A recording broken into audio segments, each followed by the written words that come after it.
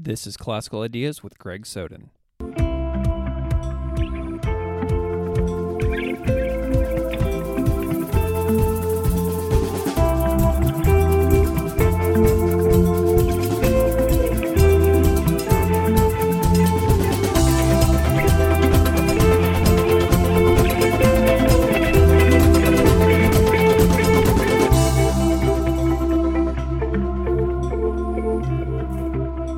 Welcome to Classical Ideas.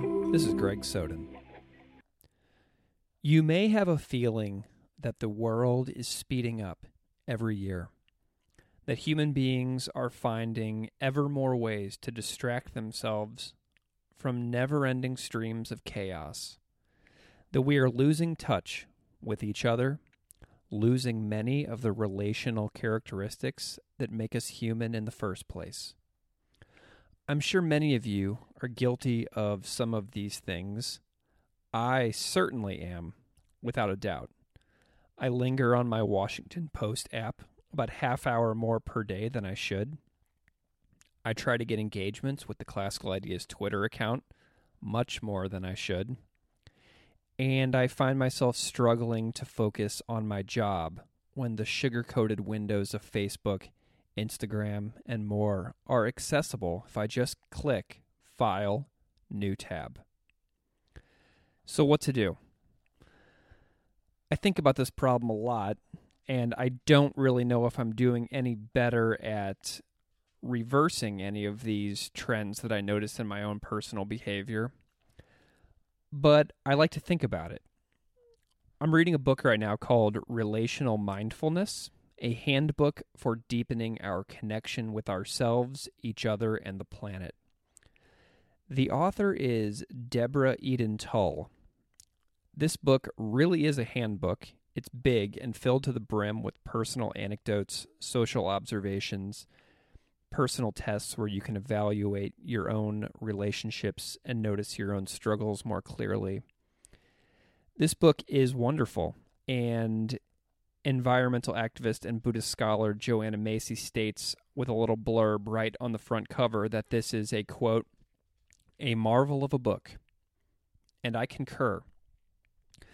This book is filled with fantastic exercises for challenging one to assess the power of each day for the rest of your life. But it will not be easy because there are 1,000,001 challenges standing in our way with every scroll, channel change, and notification. So my guest today is Deborah Eden Tull. Deborah Eden Tull is the founder of Mindful Living Revolution. She is a Zen meditation and mindfulness teacher, public speaker, author, activist, and sustainability educator. She trained for 7 years as a Buddhist monk at a silent Zen monastery in Northern California, and she has been traveling to living in or teaching about conscious, sustainable communities internationally for the last 25 years. She is the author of 2 books, The Natural Kitchen, which came out in 2010, and the 2018 brand new edition, Relational Mindfulness, a handbook for deepening our connection with ourselves, each other, and the planet, which is out now from Wisdom Publications. She lives in North Carolina and offers retreats, workshops, and consultations nationally. So, without further delay, here is my conversation with Deborah Eden Tull, author of Relational Mindfulness. Thank you so much for coming on Classical Ideas. Thanks for having me, Greg. I'm wondering if you can spend just a moment to introduce yourself to the audience, however you see fit. Sure. I'm a teacher of Zen meditation and mindfulness. I'm the founder of a nonprofit called Mindful Living Revolution, and I also teach a field of work called The Work That Reconnects, which was created by Dharma teacher and eco-philosopher Joanna Macy. I was a sustainability consultant for many years, and I still weave teachings on sustainability and regenerative living into every teaching on meditation. Fantastic. I did notice that's a recurring theme within your new book, one that I really enjoyed because they're topics that I kind of try to weave into all aspects of my life as well. So you have just finished a sort of a long retreat of teaching. So you and I have emailed back and forth with each other for about the last month, and it seems like the whole time you were on retreat. Is that right? Yes, I was just on a month-long teaching trip. So I led two retreats in Northern California and a retreat in Colorado. Oh my goodness. Okay, so what are some of your favorite parts about your teaching life? Because it seems like you have multiple hats. Like you have your nonprofits, you have your writing life, and you have your teaching life. And I'm a teacher as well, so that's something I'm keen to discuss. So, what do you love about your teaching life? Yeah, I truly love everything about teaching. There's a quote that's always resonated with me by Mark Van Doren that says, "The art of teaching is the art of assisting discovery." And I love being in the role of pointing people to Dharma, pointing people to presence, helping people to open their mind's perception, and helping people to find their own way of getting there. What are the obstacles that they're facing? What are the conditioned beliefs, the limiting perceptions that they're ready to let go of? Assisting people in doing that is an incredibly joyful endeavor. I feel very lucky because I get to witness people's transformation every single day of my life, quite honestly. Even when I'm not leading retreats, I'm often working with people one-on-one or in groups and couples, helping to do this work of compassionate awareness. And so, again, I feel very lucky. I'll also say that it's just an honor to get to spend time often on retreat, getting to unplug from the world of doing, of distraction, of busyness, to get to spend deep time in nature and in, for me, the mode of what is most important. So thanks for that question. Yeah. Do you so one of the things I've always been curious about is I know what it feels like for me to get up in front of a classroom full of young people and the nerves that come along with it. And I've always been curious with various spiritual teachers that I've spoken to, if you get nervous like leading these long retreats and being like sort of in charge of people's practice. Like how does that feel? Like what are the nerves like on your end of teaching? Yeah, it's interesting. For me, I would say I probably get more nervous when I'm giving just a public talk to a brand new audience or doing something that kind of grows an edge for me that feels a little scary. In my teaching work, leading retreat feels a lot less anxiety producing to me. It's something I've been doing for a long time. I have such deep trust in the practice and in the space, the container that gets created on retreat. And then really part of my job is to get out of the way. When I was first invited to begin teaching, I was really scared. I didn't feel ready. And I remember just having a moment of realizing, oh, wow, this part of me who's really scared, she's not the one who's going to be teaching. I remember just kind of visualizing setting her on my lap, getting up on the meditation cushion, and allowing the teacher to come through, the part of me with larger perspective and presence.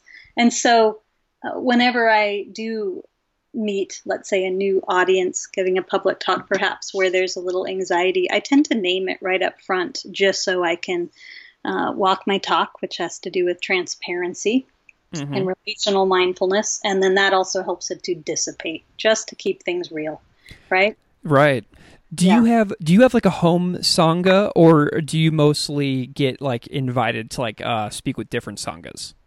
Well, I had a home sangha for a long time, but my partner and I moved just about a year ago from California to North Carolina, and we still feel really new here. So we're still just getting settled. So I've been traveling and teaching a lot.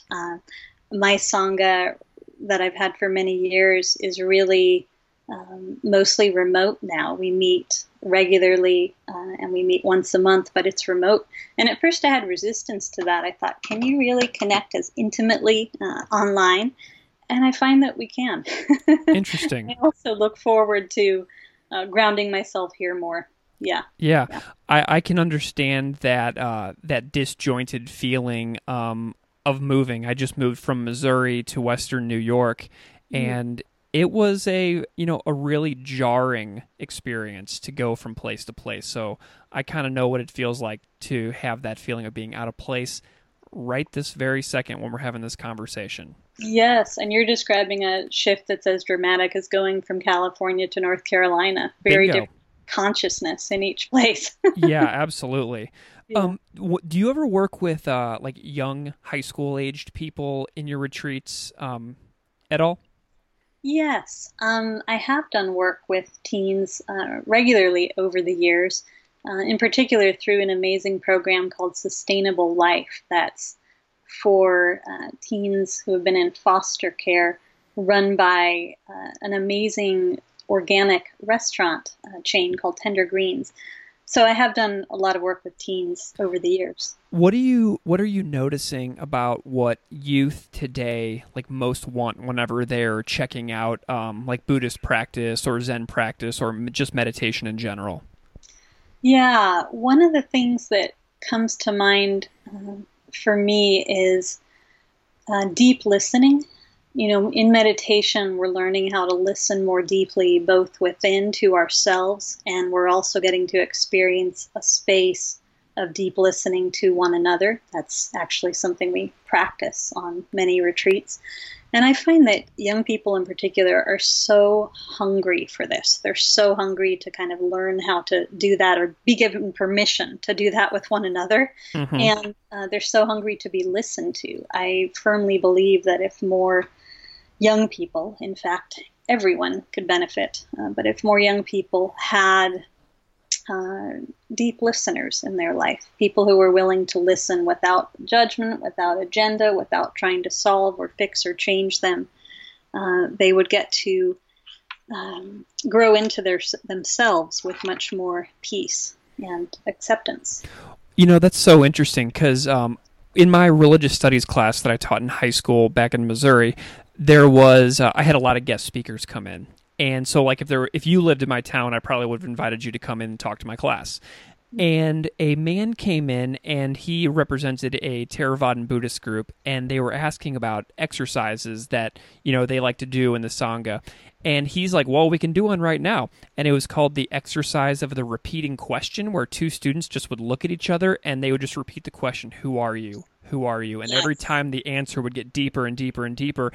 And these students had this unbelievable experience of being able to fully express themselves and to be fully listened to. So that's such a powerful experience. Yes, and just that exercise that you're describing, the repeating sentences, is one that I offer in the book on relational mindfulness. So there are both formal practices and informal practices, but it's a beautiful practice for entering a very intimate space of inquiry together. That's a spectacular segue to talk about your big, beautiful, expansive book, Relational Mindfulness, a handbook for deepening our connection with ourselves, each other, and the planet.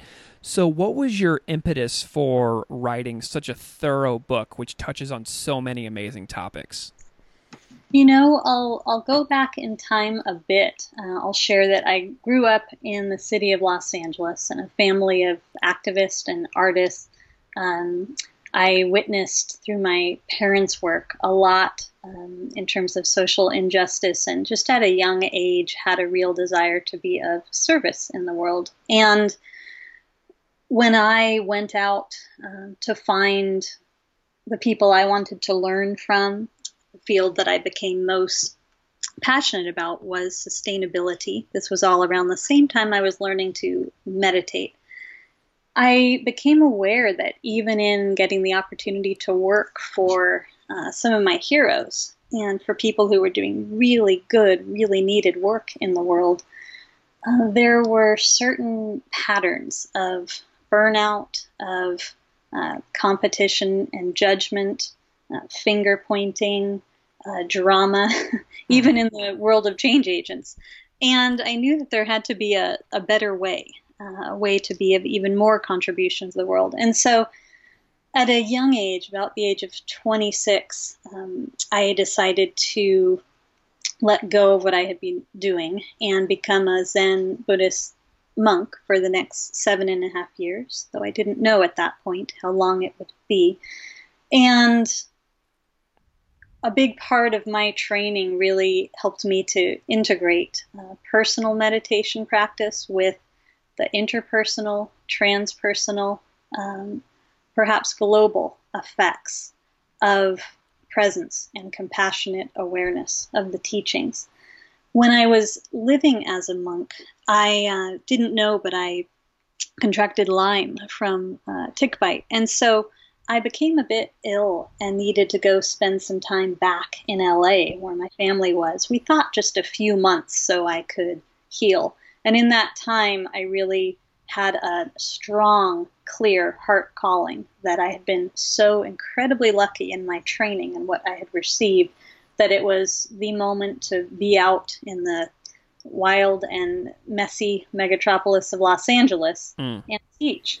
And in that time, I realized very quickly that my students and also myself, as I had just moved from a silent Zen monastery to Los Angeles, needed much more of a clear bridge between the teachings, the qualities we learned to develop on the meditation cushion, and how we engage and relate with one another, how we approach socializing, how we approach workplace conflict, how we approach love relationship, all of it. And so the idea for this book was kind of seeded then. And the book is written in 4 sections: relationship with ourself, relationship with each other, relationship with our planet, and also relationship with global uncertainty.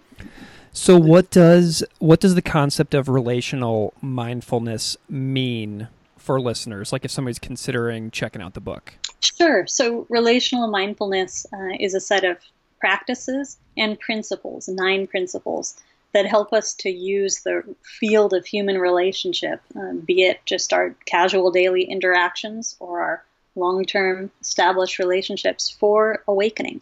So many people have some kind of, I would say, distorted duality between like meditation, where I'm finding my personal peace, and then how I engage in the world and how I relate. And there is no separation between those two. And so it's really the offering of a bridge between the two. Okay, so the 9 principles that you describe in the book, do you have any favorites or a favorite per se? You know, I do, and I think I'll give a little bit of background on each of them. But my favorite is probably deep listening, which I already mentioned. We can think of meditation itself as learning to listen to life as it unfolds moment by moment. And many people, not only are they missing relationships with others where they feel truly deeply listened to, but they don't necessarily have that relationship with themselves of a compassionate, accepting, constant presence. And that is something we develop through meditation. I think of shallow listening as just kind of listening to and believing our superficial thoughts, the conditioned mind, the mind of separation, as I talk about it, and deep listening as dropping into more full presence and listening from that place where we can be aware of superficial thoughts, but we're not bound by them. And so actually the word listen comes from the root to obey. And a lot of people are just going around obeying their thoughts, as taking their thoughts as authority rather than finding out and getting to know the authority within, which comes from being present. So deep listening is my favorite. But I'll name the others very briefly. Intention. And this simply means to always be clear in our intention as we're relating with one another, knowing that ego or separate self is pretty clear in its intention, generally to separate. So even when we're socializing with someone, we might notice a little agenda of seeking approval and wanting to be liked, wanting to be right, wanting attention. Those kinds of things get in the way of genuine connection. The next is deep listening, which I've spoken about. The mindful pause, and this is really, really important. I believe that intimacy and real connection comes through spaciousness, through dropping into more presence together. And if we pause before, during, and after our interactions, if we learn to slow down and make sure we're staying connected within as we engage with one another, a lot of beauty can happen in the field of connection.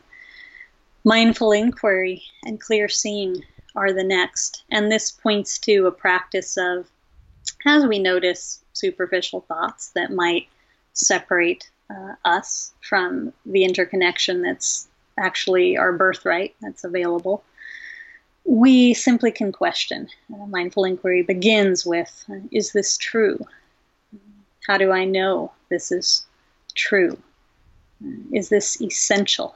Is what I'm being told by my thoughts right now actually worth my energy and attention? And so I just led a 6-day retreat on mindful inquiry. It's a big topic, but just to mention it right now. Right. The next is transparency. And transparency is where the practice of relational mindfulness goes from more our receptive side to more of our expressive side, just learning how to embody present moment honesty. It's terrifying for a lot of people. A lot of people wear masks at times that block their vulnerability from being seen, block them from being seen as they are, cause disruption in the field of connection. So transparency. The next is not taking personally.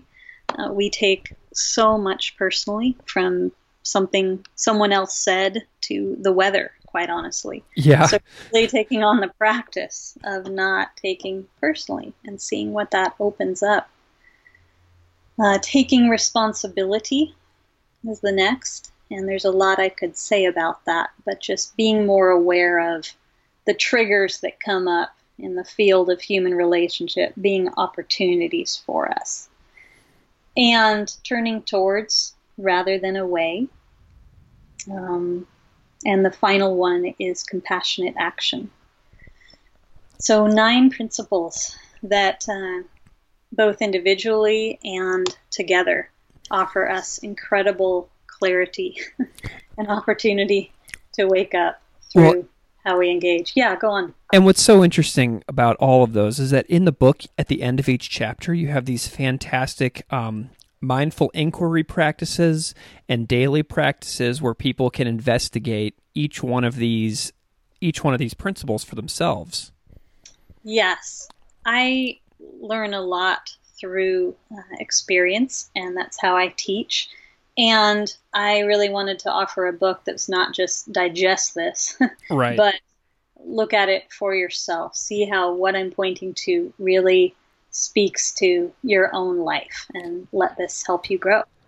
One of my favorite things about the book is how much you have in there about being busy and the expectations that our society has placed on all of us to keep like a frantic momentum in our lives, and if we're not doing more, we are somehow failures. So like so many times I'll be like filling out tons of paperwork or waiting in traffic, and I'll find myself thinking like, I can't believe this is how we're living our lives. And your journey led you to being a silent monk for over 7 years, as you mentioned, and you're not silent now. So how are those years that you were silent still impacting your life, and what do they still teach you, even though you're surrounded by busyness? Sure. Yeah. Well, they teach me every day. My experience is that once you train in a monastery, you internalize the monastery. The monastery is within, we could say. And even before I lived as a monk, I spent many years living off the grid in sustainable community, in eco-villages. That's something that was important to me, seeing in what other contexts human beings could live more harmoniously with ourselves and with the planet.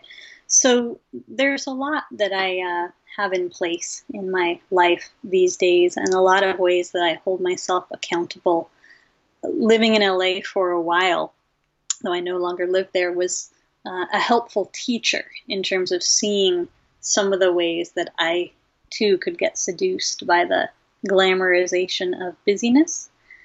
And So one of the ways I work with this now is I'm always very clear about what is this the season for and what is it not. I was an organic gardener, farmer for many years, and that's an important question, just to not expect ourselves to be giving our attention to everything at once, but to be very clear about what is most important now that I'm giving my energy to and what is not. To have practices, as I mentioned the pause earlier in our conversation, of pausing throughout our day to really make sure we're staying attuned with our own authentic pace and um, also not getting pulled off by conditioned beliefs. I think a lot of the busyness of the world and a lot of what happens when people get uh, caught up in stress and busyness has to do with what belief systems they're entertaining. And there's such a strong message in our world. This is one of the signposts of the conditioned mind. There's something wrong. There's not enough. There's something I've got to do. And I think those three messages take people quite regularly away from their authentic pace and away from well-being, away from a peaceful, grounded life that they could be cultivating otherwise. Does that make sense? Absolutely. As I read books like yours, people in my life spring to mind. I think about people that are always on the go, people that are super fidgety, people that are very loud, people that are very busy. And you wish for every person to have a 10-day retreat. Tell me, what would this mean for these types of people? Like if they could have this experience that you wish for them on retreat. Sure. So for the most fidgety one, the loudest one, retreat offers an incredible mirror, a very clear mirror, and it also offers the wisdom of no escape. In our world today, human beings have more ways to escape discomfort than we have ever had at any other point in history. Everything from food and drink and substances and addictions to the internet and social media and phone calls, whatever it is. And the kindness that one actually gets to experience when we have no escape. We're just invited in silence and stillness to be with ourselves, to meet ourselves, to face ourselves. And then we get to see, well, what's actually underneath this fidgetiness that in daily life I just kind of assume is who I am.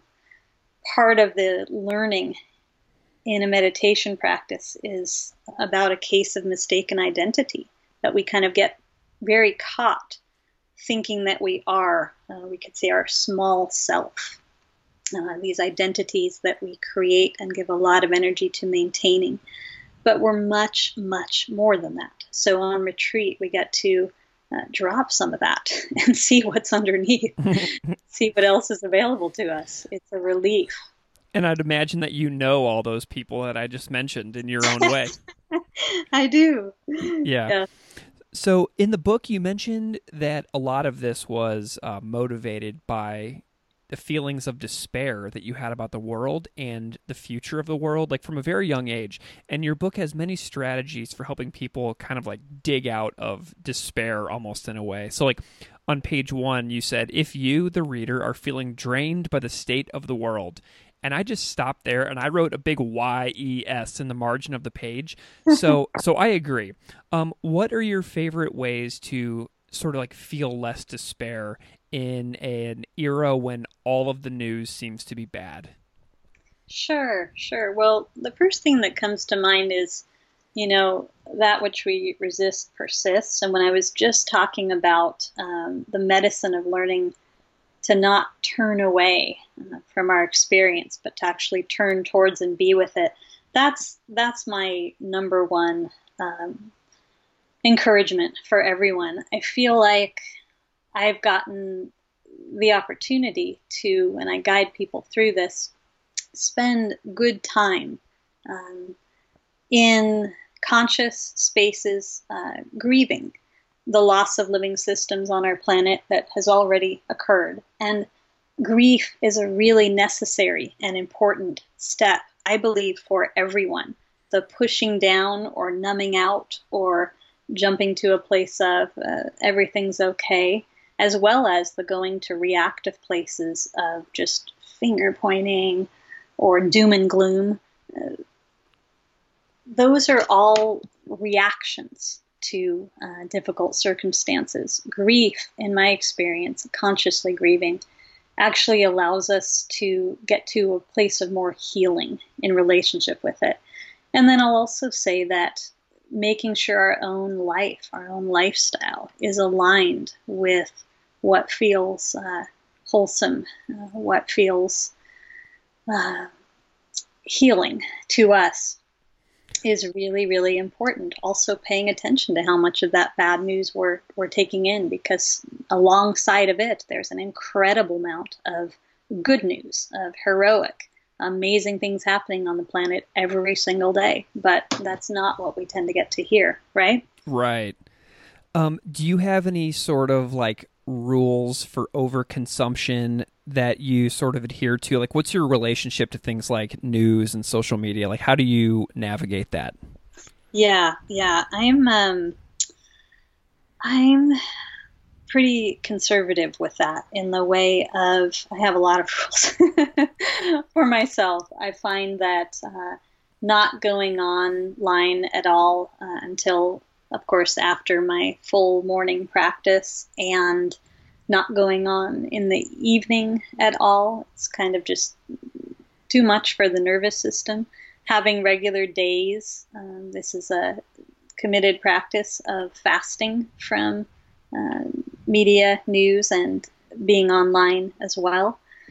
Being aware of who's here. This is a basic Zen inquiry, but asking ourselves who's here internally before we turn on the news to listen, so we know, am I present and centered and ready to take in information, or is this a moment when I'm actually feeling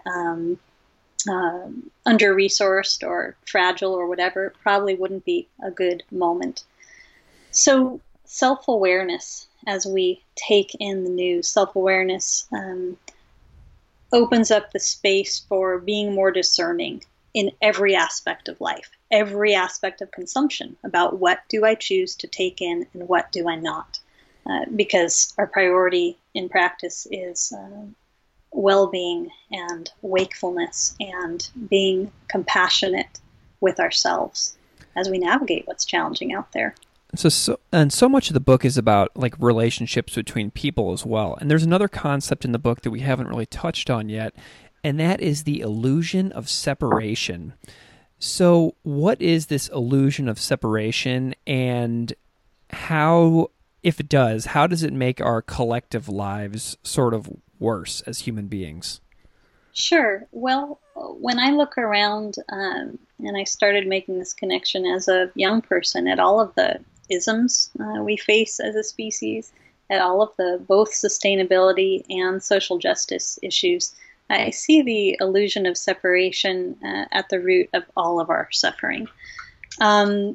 We get to learn through a meditation practice that we are not separate. We are not separate from any form of life on this planet. And yet there's an illusion, a distorted belief that tends to be popular in our world. We experience this myth of separation, I would say, and I'm going to talk about the mind of separation for a moment, which is synonymous with the conditioned mind, just kind of the beliefs and habitual thoughts that have been conditioned by society, maybe family, maybe religion. But the conditioned mind tends to literally cause separation within ourselves. We can be engaging in an activity that might seem peaceful, like yoga, while berating ourselves or assessing, judging our performance. We can be engaging with another human being, listening, but half of our attention can be on the mind of separation, feeling self-conscious or wondering what we're going to say when it's our turn or thinking about something else. Mm-hmm. It certainly disconnects us from the natural world. We're not available unless we're present for the interconnection that I would say is who we really are. So speaking of that, like internal berating of ourselves, I think this is something that a lot of people can really put themselves in those shoes, because I think that a lot of people do that to themselves all day, every day. And so much of our internal monologue standards that we set for ourselves are kind of like made up, right? Isn't that something that you kind of talked about in the book? This is what I mean, conditioned by society, media, perhaps religion or family, but made up, not inherently true. Yes. So do you have any sort of like made up standards that you're like holding yourself to, or that you're trying to like work through kind of like right now in your life? Sure. Yeah. Well, it's interesting. I'll give a really simple example. Today is a day when I woke up feeling particularly underslept. And in my past, that could have given rise to a number of limiting beliefs and also conditioned standards like, oh no, you're not going to be able to perform as well today, and oh no, you're not going to be able to get done everything that you have to get done, or just, oh no, there's something inherently worse about low energy than high energy, Right. that kind of thing. Yeah. And really, luckily through practice, it's a daily practice of getting to see through distortion to what is actually true. And luckily, I got to today simply welcome, what could be labeled low energy, but doesn't need even that label. My experience of low energy is actually that it does not in any way get in the way of inner vision or clear seeing. Performance isn't something I hold myself to in a way that maybe I used to in my past, right? Mm-hmm. I don't carry a belief system that says I am lovable based on what I do or achieve. And a lot of human beings do before they come to practice, right? Mm-hmm. Yeah. That's a good example, because I do that too as well with rest. And if I feel like I've just gotten less than what I need, then I just feel like the whole entire day is totally ruined from the start. Right. I think that's very popular in our culture, just like, extroversion and big energy are considered better somehow than introversion or quiet or low energy. So speaking of waking up, on page 42, you have a great quote that says, "This is perhaps our best moment in time to wake up. Given that life will not last forever, why wait?" So I have a question for you. How will you do your best to honor this quote as you go through the rest of today after you get off the phone with me? That is a fabulous question. Thank you. I began the day with my practices, with the practices that I do every day and in the evening. And I also got to take a long walk in the woods. That is the place that always helps me to remember. Throughout the day, as I go through my day, there's a just continual awareness and questioning around what is essential to my heart, and what is not. And really having a commitment to simplicity and what is of essence, what is essential, and simply being discerning, not allowing for the thoughts, the distractions, the things that lead towards suffering rather than away from suffering. So there's a lot in my life that helps to support me, remembering that who we really are is love, and that whatever comes along in our day or in our path can just be experienced as a teacher of love if we allow it to. Does that make sense? Sure does. And, Yeah. I'm Yeah. thinking of a few times you've mentioned like some of your daily routines, and I'd imagine a few listeners would be asking, what does Deborah Edenthal do as a morning practice? Like, what is your morning routine like as far as your Zen practice goes? Sure. Yeah. So each morning and each evening, I practice sitting meditation. It's the first thing that my partner and I do when we do together when we get out of bed. For me, there's something really important about it being the first thing, just to wake up and sit. And sometimes I sit at other times in the day.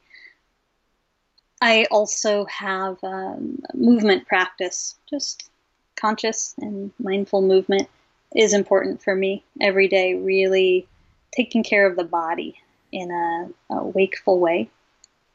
And also share that shamanism has been part of my path for quite a long time. And so there's a shamanic practice that I do every day as well that simply helps me connect more to the invisible realm, acknowledging that as when I look around at our world right now and I see what we're up against as individuals, just how challenging it is being human and being a change agent with what we're working with collectively, which is a lot right now.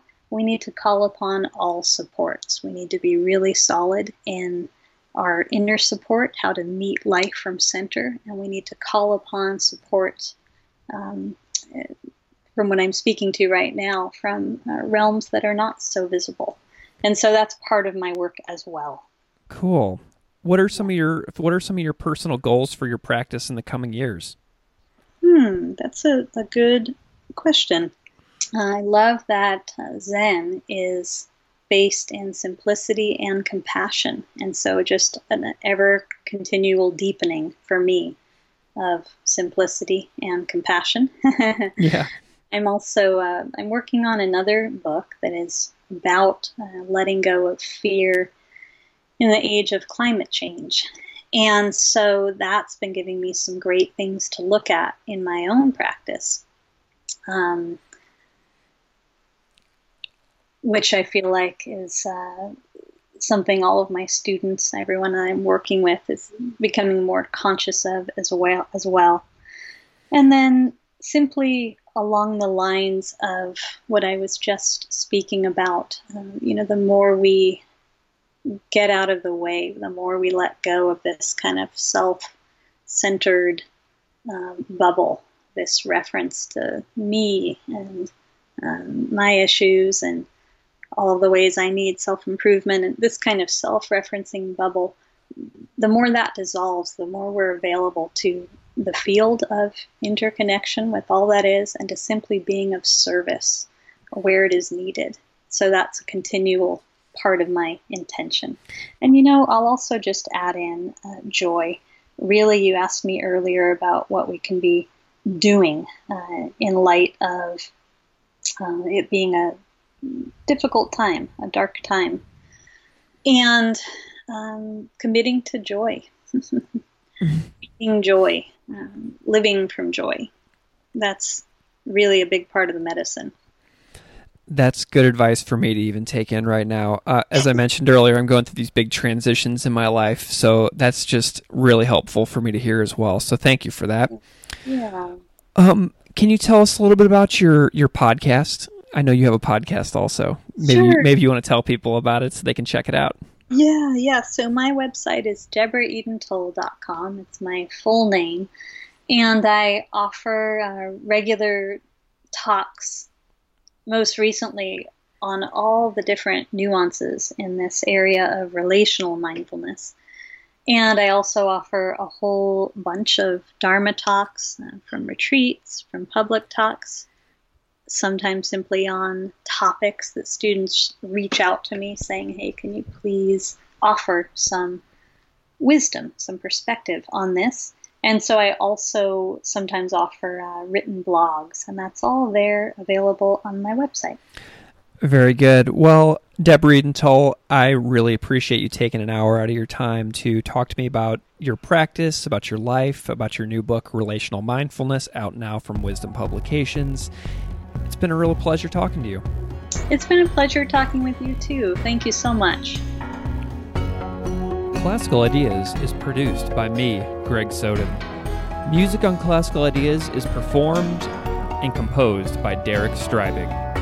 You can find his music at www.wearewarmmusic.com. If you would like to support this show, please subscribe or leaving a rating in iTunes, Stitcher, iHeartRadio, or anywhere you get your podcasts. Thanks for listening.